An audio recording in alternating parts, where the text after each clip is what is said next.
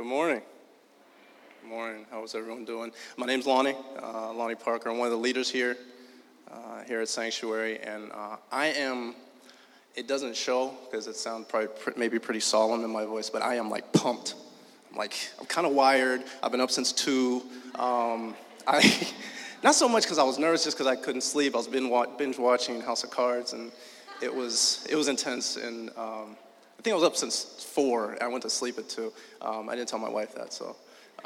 But yes, I'm excited. I'm pumped. I want to start off as I always do. This is only maybe the 3rd time I've had the opportunity, the blessing, the privilege to speak up here to you as a congregation. But every time, and I hope those that are closest to me hold me accountable, that I first start off with thanking the Lord. I wouldn't be up here. I wouldn't have this opportunity, this venue, if it wasn't for Him, if it wasn't for God's grace. So first and foremost to God, and second to you as a congregation, to Andrew and the leadership, and I hope that he's somewhere resting and relaxed and comes back extra energized, but without coffee. So we've been in Psalms, and we've been in Psalms for a couple weeks, and I don't think anyone would disagree that it's been an intense couple of weeks. We have seen a lot of things. We've gone right wing, left wing, on a lot of different issues. And so I was thinking about it over the last week, and I was like, man, I really wanted to text Andrew something just to get his response, just as like a kind of interview, and then get that response and then give it back to you to reflect on, but I didn't actually remember to text him. But what I wanted to text him was, man, did you have any idea that when we started this series in Psalms that we would start going through these ups and downs in our country as we have? Because I think it's pretty rare, pretty unique that would happen. That's another, to me, through my experience, another indication of how the Lord can speak to us through the Word, how He can speak to our lives through the Holy Spirit. And I find it pretty interesting that we're going through Psalms, a book that has so much ups, so many ups and so many downs.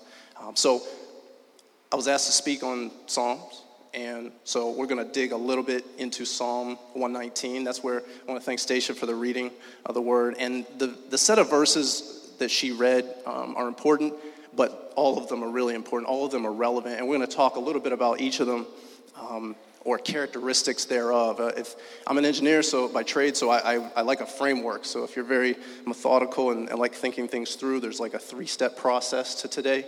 We're going to go through the what of the Psalm 119. We're going to go through the how of how you get what you can get from Psalm 119, and then we'll get to the why. But starting with the what, there's some interesting facts, and this kind of addresses and goes back to the importance of reading Scripture, the importance of doing it in a specific way. Now, I have a particular way that I try to read the Word. This is not law by any chance, by any stretch of the imagination. But what I like to do is I like to take a Scripture, regardless. It doesn't, Genesis to Revelation, and I want to start off by just getting in a quiet space and praying first. We had a team day, a leadership day, a partner day, where everybody was asked to write down on a sticky note what their perspective was on Scripture and give a little bit of background, just a brief statement, so that we could all take and collect those and get a perspective of where we are as a church, as a community, on Scripture, on the Bible. Everybody has their range of perspectives on it, and they're entitled to them. But we wanted to get an idea so that we could speak. And so one of those aspects of that was somebody wrote, I'd really like to spend more time in the Word. And again, in my opinion, one way to do that is get quiet, get the Word, whether it's on the app or it physically exists in space and time, and just say, Lord, show me something. So show me something in your Word. Be earnest about it. Be humble about it. Mean it. If you're by yourself, there's no reason to be embarrassed. So I hope that anybody that wrote that down on their sticky note that wants to read the Word, that wants to understand how to read it more, starts there. And then after they feel that they've, write some observations down through that time of reading through the Scriptures and maybe identifying things. Of course, you're going to be influenced by your background and the things that you have gone through, but that's part of it. That's part of reading. And then, if you're a nerd like me, go to the commentaries. Then go to Andrew. Then go to one of the other leaders in the church and ask them, hey, what is the Scripture saying to you? It's not a perfect framework, but what I was excited about was when I read Psalm 119, I followed that framework, and then I saw some things, and then they were confirmed. So that's why I'm excited. That's why I'm pumped. I hope that you learned something, if only briefly, and we can dig in. So Psalm 119, and I don't jump around a lot at all, like Andrew. I don't think this thing is stable enough. I don't drink coffee. This is just natural. So I hope you're not freaked out, but I'm going to try and emphasize and speak into the mic because Andrew also clowned me on that one, that I mumble. So what do we know about Psalms? We've been going through Psalms, and one interesting fun fact, right? There's no chapters in Psalms, right? There's no Psalm chapter 5, Psalm chapter 19. They're all explicit or deliberately individualized songs, hymns, spiritual songs. So that's an interesting fun fact. And we know that this book of poetry that the Old Testament is made up of is that the book of Psalms is one book within that book of poetry. You know, you have the law, you have the history, you have the poetry, and you have the prophets. So that's another fun fact. Psalm 119, again, it's specifically all 176 verses, because I went through every single one, and I just went to the end, I saw that it was 176. I saw that you notice, and when you Wikipedia it, because that was one of my primary sources, researchers don't judge me, it was a pretty common observation that it's considered an acrostic poem. Now, who knows what acrostic means? All right, I knew there'd be one. All right, so acrostic, I didn't know what it meant. The best way to understand acrostic poem is kind of like an acronym, but in poetry form. So I work in robotics, and one thing that we deal a lot with is unmanned undersea vehicles. So if I was in some weird sort of way a poet or a creative from the creative community, but was heavily influenced by technology, and I came to my collective group of friends, I said, I'd like to divulge my latest creation. It's called Unmanned Undersea Vehicle. First, you look at me like I was crazy. Second, you look and say that's absurd. But the important thing is, an acrostic poem is just a poem in which each aspect or each line or each stanza of that poem has a single word or phrase that has meaning when you put all those single features of those lines and phrases together. So in Psalm 119, what we know is each of the 22 stanzas that it's made up of actually has a word of the Hebrew letter, or has a letter of the Hebrew alphabet. So that's kind of the characteristic of 119. It is a song, it is poetry, but it's also a teaching tool, right? You can learn about the Hebrew alphabet by going through this. I don't read Hebrew, I don't see it in my near future, but it's another interesting aspect. And furthermore, the last thing, and that kind of leads us into one of the biggest parts of what I wanted to share today, is that if you go through every single verse from 1 to 176, with the exception of two verses, with the exception of verse 121 and 122, every single verse in Psalm 119 makes some reference, it alludes to in some way the Word of God. If it's not calling it the law of the Lord, or his statutes, or his promise, or his decrees, or his precepts, or my favorite, his truth, his timeless truth, there's some reference to the Torah.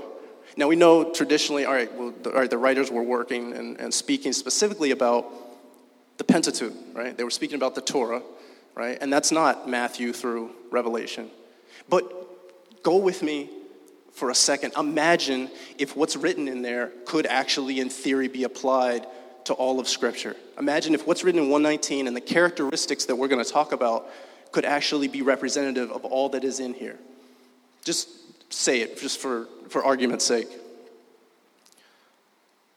There's all these references to some form or descriptive character of the Word of God, and you have to pull those out. You have to spend time with identifying how is the author of this psalm describing the Word of God. Well, we have indications, right? We have obedience to his word.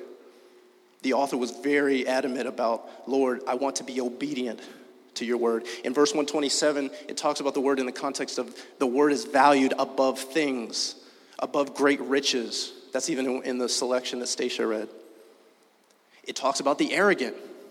The arrogant avoid his word. Now that can be arrogant in terms of either a permanent resistance or a refusal to visit his word. Now that's kind of a heavy indictment, right? Like that's kind of harsh. But maybe you're in a place where you said, look, I've heard enough about what is in the Word, and I'm trying this Jesus thing out, and I love the environment, I love the community, I think it's great, but I have some issues with the Word. That's okay. We'll get there.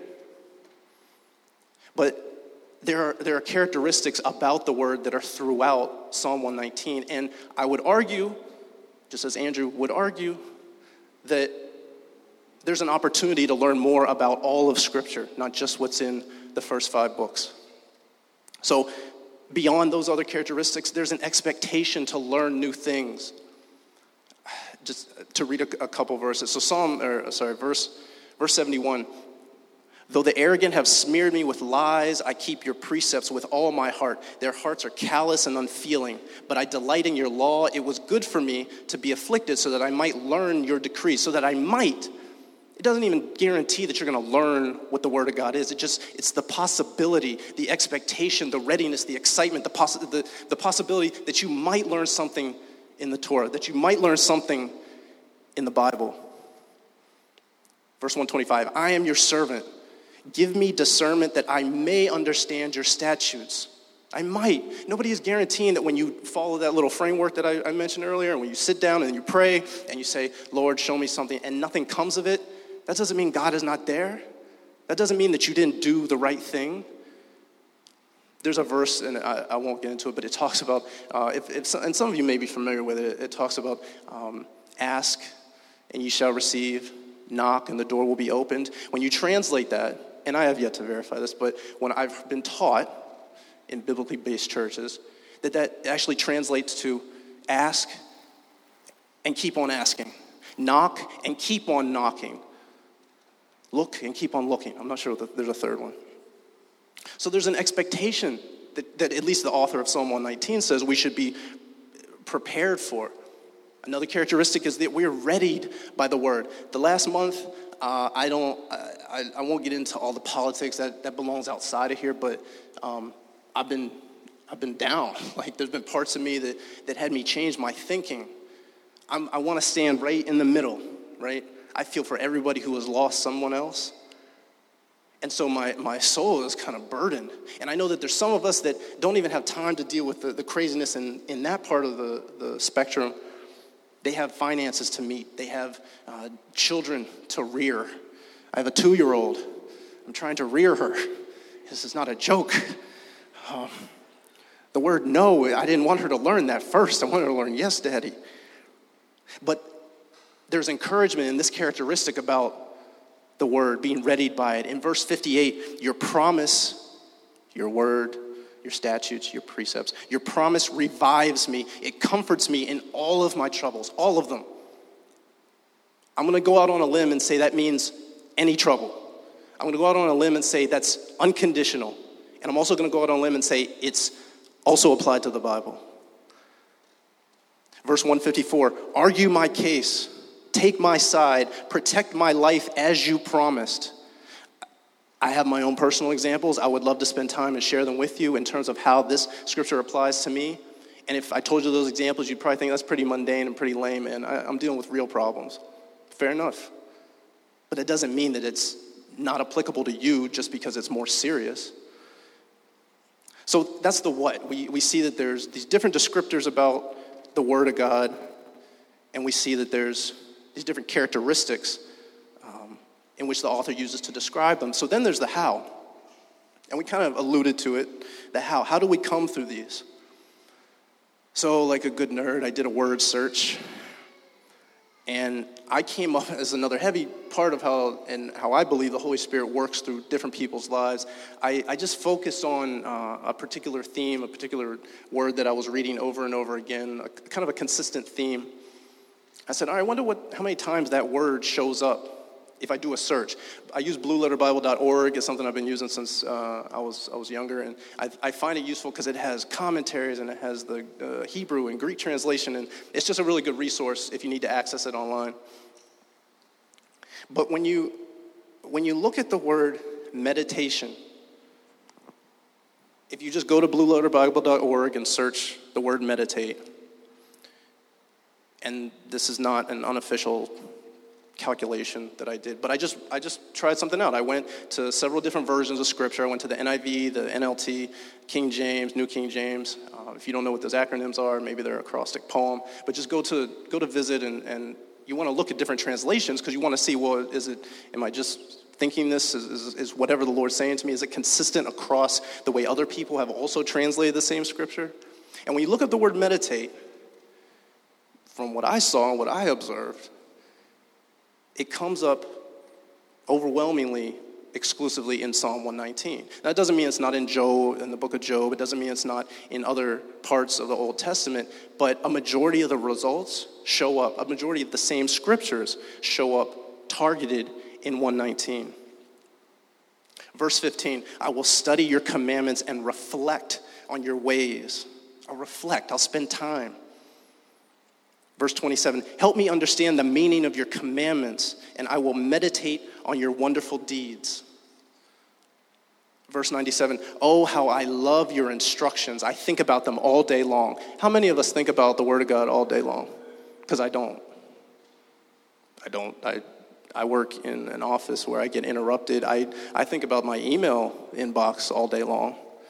I think about avoiding trying to get my inbox full. I think about that. I think about the people that I'm working with that hopefully I'm able to minister to in some way without them like turning their shoulder because I mentioned the word Jesus. I think about that. So that's kind of noble. That's a nice characteristic. But I don't think about his word all day long. I try in the morning when I come in. I try to read a verse. I try to get that auto email from YouVersion. How many YouVersion members we have here? Yeah? All right, 7. Great. YouVersion. Join the movement. But like I mentioned, across these translations, no other psalm mentions the word meditate as much as Psalm 119. So, to me, again, this is just me, that indicates an interesting thing. So we know the characteristics of God, the characteristics of the Word are in Psalm 119. And if you're willing to go with me for 10 more minutes or 15 more minutes, that could also, those characteristics could also be applied to the whole of the Bible. And the word meditate, which is translated siach, I had to look that one up too. I was very proud of myself. I pronounced it. I said it to some of the people this morning. Siach, it's a very throaty word in Hebrew. When that word is translated, it's most often translated as meditate. So we have those two features within Psalm 119. So maybe that means that we should connect meditating on the Word of God more often. Maybe that's how the author came to those conclusions. Maybe it's possible that that's a part of the formula. And I as much as I may be an engineer, I don't like when it comes to things of God trying to legalize. I'm not into that. That concerns me.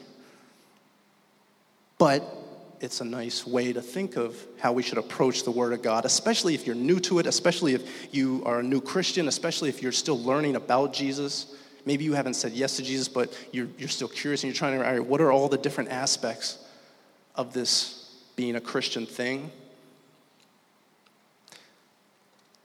I was walking in Barnes & Noble, and I was leaving Barnes & Noble, and I wasn't getting a book because I don't read that often, but I was getting a cupcake from their, what's that thing, the Starbucks pastry situation? Lovely, delicious. It's like a treat that our family shares. Not my daughter, she can't have the sugar, but I was leaving, I got my 4-pack. That's also embarrassing. And I'm leaving and I'm walking, and you know how Barnes & Noble has like this first set of doors and the next set of doors? So between those two sets of doors, there's actually this display of the latest book they were trying to feature. And it was this book series called Astronomy in 30 seconds or less, and Science in 30 seconds or less, and I don't know, it was something else in 30 seconds or less. And then, of course, naturally, I saw Bible in 30 seconds or less. So I got my tray, I see 30 seconds, I'm like, whoa, I start backing up. I go grab a copy, like, let me see what this thing says. And there's nothing wrong with the book. I flipped through it. It actually looks pretty interesting. It tries to summarize a lot of the characters and the storylines and the plots that are carried out and represented in Scripture. But I get nervous about seeing that there too. I like it. It's a great resource. I'm sure somebody uses it. But, dear Lord, if that's the only thing that they ever see about the Bible, that's a problem. If that's what's ministering to somebody, is somebody else's summary in which maybe God spoke to them about how to write and summarize those details, but if that's the only Bible that somebody else has ever seen, that concerns me. Maybe it's wrong, maybe I shouldn't be concerned, maybe it's none of my business, but if they're not taking the actual book. I love this book because I was given, it was a present to me from some of the first people that I met in the church, and it's tearing up and sits on my bookshelf most of the time. But I'm actually crazy enough to think that there's something powerful in the Bible. I'm insane. Maybe I don't say it as much as I should to minister to others, but I actually believe in the Bible. I also understand that people have misused it and mistreated it and used it in the wrong way. And so I want to fix that. This entire church wants to fix that. When we mentioned the leadership team and how we had individuals come and write down a little statement about the Bible, one of the things that we made a pact to do was make sure we incorporated a spirit of biblical literacy. That's one of our goals for this year. And so when you see, just pay attention to the announcements. When a lot of the announcements maybe today were more about social gatherings, but when we do home groups, and some of you are in our home groups, when you do the CORE series, that CORE, what is it? Confession, outreach, reading, and encouragement. We're always coming back to that list of what people submitted and trying to address the issues that they wrote down and do it in some way. If you've noticed, Andrew preaches a lot more, providing more biblical context behind what he's saying. So I come back to this word meditate because what was heavy, again, when I was studying, and I mentioned it to Andrew, he said, yeah, that's what we've been talking about, the whole growling thing. If you haven't been here or you've been on and off, Andrew and Aaron over the last couple of weeks have been preaching about how the Psalms, it speaks to this growling, whatever that may look like. It may look like different things to you, but there's a growling, like Andrew used the analogy, a dog growls over a bone. Not being defensive of it, but I don't know, savoring the word. How often do we savor the word? I did it a lot when I was in school, before I was married, before I had a child. I want to get back to doing that. I want to get back to growling. Erin talked about it in her sermon when she talked about a quiet heart. There's a way in which we have to do it. There's a way in which we have to cultivate an environment so that we can hear from the Lord about what we're asking earnestly for him to show us in the scriptures. The individual statements that people wrote on those Post-it notes, that's a cry. That's a crying out for the word, just as one of the characteristics that the author in Psalm 119 mentioned. And you can't do it in 30 seconds or less. You have to spend time in it. I'm sorry. There's different ways that growling can look like. So I mentioned a dog with a bone. I hope nobody's really crouching over the word, growling over it, because that's concerning. But growling may look like different things for different people, right? Different strokes for different folks. What could growling be? For me, growling has been reading a historical fact, reading something in Scripture that's known to be historical, and then going and looking it up on Wikipedia and finding, oh, wow, that's really there. That's legit. Like, nobody can argue against that fact. It's just, wow, that could be growling. Another way of growling could be surrendering. I have several stories that I would love to share, especially about newly married couples and those thinking about getting married, about my wife and I, about surrendering to what's said in the Word, because that's what it came from. I saw something, I read it, I studied it, I growled over it, and I said, I can't argue with this. Growling may be defense against the enemy, right? So we talk, it can be abstract. What does the enemy look like? The enemy can be a spirit. The enemy can be a person with a nasty attitude. That can be the enemy. That person is fine. The person, they have goodness. They were made for glorious things, but they have let a spirit of negativity, they have let a spirit of doubt, they've let a spirit of fear come into their lives, and somehow it's found its way, and they've tried to put it on you. And then therefore you feel attacked. Growling over the word can be your resistance to that. When you read about the arrogant and the prideful, how they avoid his word, Lord, keep me in light of them. That's the same. It's just as applicable. It could be your frustration with yourself over sin. What do we say here? The longings, does legitimate longings go on astray? Sin. The issues that keep popping up over and over again. Pick one, one you want. If it's pride, I deal with that a lot. Man, I deal with it in my marriage. I did it again. I thought I knew what I was doing. I need to growl over the word that I know speaks specifically to that issue of pride in my heart. But whatever it is, I'll just say it again, it can't come in 30 seconds or less. I'll reserve my comments for social media. I know social media gets a bad rap sometimes in this church, but yet it's a tool and we need to use it, but we need to be responsible in how we use it. And sometimes we need that tangible thing. We need the scripture itself. Sometimes we need the app, I guess. And I can't determine for you how long that is. Maybe it's 5 minutes. Maybe you have the longest day ever. Maybe you start your day at 4 a.m. and you don't get to bed until 12. Tell somebody about that. Have them pray for you, because that's not a joke to have to do something like that 5 days a week. And you have to. You have no way out of your current situation. So where do I squeeze 5 minutes in? Talk to somebody. Talk to me. Ask me. We'll talk about how we can figure out to get 5 minutes in. But I'm not gonna create another formula to say you must spend exactly 1 hour. When you're a grad student, you should spend a whole day. Because I was a grad student and I had a lot of time. I would have been more productive, but it would have been a lot more helpful. And the last thing I'll say about the how we come up on these observations. One of my favorite, I guess it's my favorite movie. I don't really. It's a movie I've binge watched before. A League of Their Own.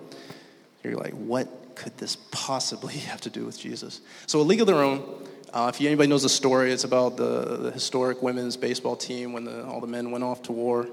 And it has Tom Hanks, Gina Davis, and there's a part at the end of the movie where Gina Davis, she bolts. She abandons her team. She says, look, I'm not doing this. And her confidant, the man that had come alongside her to support her in this, he was like, well, what's the deal? What happened? And she got flustered. She said, it just got too hard. And my favorite part of that movie is when the camera zooms in and he looks at her and he says, it's supposed to be hard. If it was easy, everyone would do it. Church, if reading the Bible, if meditating on Scripture was easy, everyone would do it. It's supposed to be hard. It's supposed to be challenging in this culture of constant distractions and constant interruptions. My challenge to you is, can you block those distractions out? Can you do the harder thing, which is to meditate on the Word of God? Can you do the harder thing, which is to block out time? Can you do the harder thing, which is to not go out when you know you could spend a little bit more time inside? The final thing is why, right? We talked a lot about the characteristics of the Word of God, and those are really fun observations and a lot of fun facts and acrostic poem. Cool, but why? We talked about how you could figure this out, how you could go out and do this practically. I hope you think it's practical. But the why, that's pretty simple. There's only one word. There's only one name. It's Jesus. I hope that if I ever have the opportunity to come up again, I never forget to always bring it back. Let's bring ourselves back to Jesus. Why would we study? Why would we siach? Why would we meditate on Scripture? Because Jesus did. And if we are crazy enough to believe what's in here, and if we believe that they still can't find his body, and he is risen, then maybe we should continue to think and model ourselves and our behavior against how he behaved and how he thought and how he studied and how he meditated. The best example of this is in Matthew 4, verse 1 through 11. A lot of people know the story, Jesus in the wilderness, and he's going about, and He's tempted by the enemy. Remember, I said the enemy could look like a lot of different things. It could be manifested in the nature of a human being that is going through a horrible time, a horrific experience. But don't let that throw you off. Nonetheless, Jesus is in the wilderness, and the enemy approaches him. And what I love, one of my favorite parts of that verse is the enemy even uses Scripture. He misuses it. He challenges Jesus and says, if you really are the Son of God, throw yourself off a cliff, and surely the angels will catch you. Well, if you read where that verse comes from, and it tells you where, it's in Deuteronomy. I think it's in Deuteronomy. He's misusing it. He's taking it totally out of context. And what does Jesus do? What does he say? Well, it's also written, do not put the Lord your God to the test. He drops the mic and walks out. He knew Scripture. But let me also say that he didn't just know it through osmosis. In Luke, read the book of Luke, he talks about how he came as a child to study with the scholars in the synagogue. He took responsibility. Some of us are past that point of childhood, but we can still be as children in our minds about the Word of God. We can take a posture of saying, look, I don't know everything I know. I'm in reality, I'm like 5 years old. Lonnie Parker is like 5 years old in Christ. 7 years old. Yeah, 7 years old. So I'm not claiming I know everything that there is in Scripture. I definitely don't. But every time I come to this book, I come to it with awe and expectation and a readiness, all those characteristics. I try to, and that's my prayer that I sustain that. Jesus did it. We do this because Jesus did it. He used Scripture to justify his purpose against the Pharisees. He used it to teach his followers. He used it to teach others through the Sermon on the Mount. There's so much influence of Scripture, the Pentateuch, the Old Testament, on Jesus' life. Why shouldn't the Bible have just as much influence on our lives if he is who he says he is? So, in conclusion, I hope that you've gotten something from this. And I know that there's a range of people and their perspectives of what they think about Scripture, but to quantize it, if you will, we'll keep it in two categories. For the doubter, for the person that says, I don't know, I got you, it's great, it's a great story, but there's all these little issues. All I say is that you don't cheat yourself. Don't walk out that door and think that you're going to sustain the same perspective and be justified without doing your due diligence, without doing your research on what Scripture says. And don't get somebody else that agrees with you. I challenge you to find somebody objective. Consider, just as it said in Psalm 119, that there are timeless truths that fight against the moral relativism that we tend to use as our reference. Andrew highlighted a couple times, and he referenced in Psalm 77, how when you are studying Scripture, you remember things. When we're in worship, if we think about certain scriptures, we can remember the times when your life was spared. We remember the times, if we're parents, when our child was protected in a circumstance that we had no control over. How could that not be God's grace? Through certain scriptures, it's described. That kind of grace is described. We remember the relationship that was so toxic in our lives that the Lord got us out of, and how our lives could have taken a very different turn. I understand day after day much, much more what God's grace means. And for the believer, for the person that's on board and still studies regularly, God bless you. But I do still encourage you to leave your biases at the door. Just because you went through the book of Job and you know all about what suffering is, don't think that you can't learn something new today. Scripture says the word is alive and active, sharper than any two-edged sword.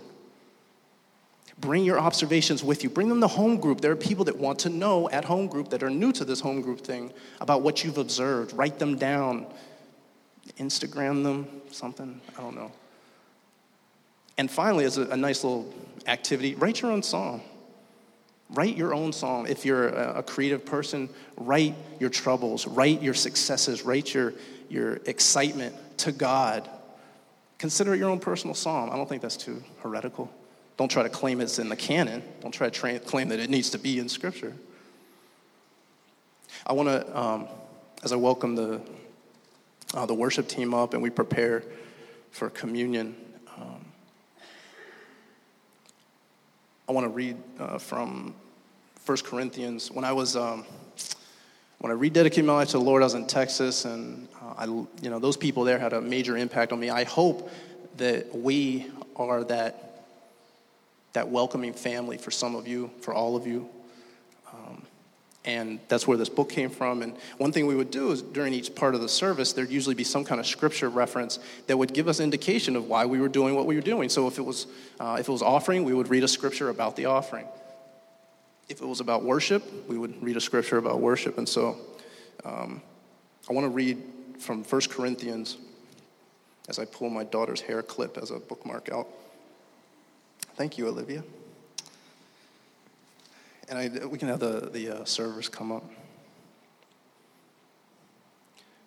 I just want to read from 1 Corinthians 11, verse 23. It's only 5 verses. For this is what the Lord himself has said about his table, and I've passed it on to you before, that on the night when Judas betrayed him, the Lord Jesus took bread, and when he had given thanks to God for it, he broke it and gave it to his disciples and said, "Take this and eat it. This is my body, which is given for you. Do this to remember me." And in the same way, he took the cup of wine after supper, saying, "This cup is the new agreement between God and you that has been established and set in motion for my blood. Do this in remembrance of me whenever you drink it. For every time you eat this bread and drink this cup, you are retelling the message of the Lord's death, that he has died for you. Do this until he comes again. So if anyone eats this bread and drinks from this cup of the Lord in an unworthy manner, he is guilty of sin against the body and the blood of the Lord. That is why a man or woman should examine themselves carefully before eating the bread and drinking from the cup." That's just one example. People have turned it into legalistic tradition and tried to claim it as, you're going to hell if you don't do this, if you don't examine yourself. It doesn't work like that, but it's for our edification. It's for our readiness. It's for us to be expectant and learn about what's in here. And so if you haven't heard that, you just heard you heard the gospel basically in that scripture. And if you're new with us, we have people that will pray for you. And I encourage you, if you get up, you decide to take communion, or you decide not to, that you align yourself in the line to my right. And if you say, "Look, I'm not ready. I'm not into this," we're not pushing you. We just want we want to provide you with what helps your head match with what's in your heart. So I'll pray for us, and as you're led, please come forward for communion. Heavenly Father, you are so gracious. You are so amazing, and we trust in you. We pray that you remove anything that is not of you from our hearts. We pray that we remember the good times, the goodness of who you are, in how you've guided us and protected us and brought us even physically here to this place today. And we pray that inspires us. And as we come to take communion, as we come to the table to share fellowship with others, we pray we're reminded why we can be excited, why we can have joy over this table. Because you defeated the cross before, because your body cannot be found, Heavenly Father. So we do this to remember your death, but not to stay in a state of isolation, of solitude, of being solemn, but to rejoice. We thank you and we love you. In Jesus' name, amen.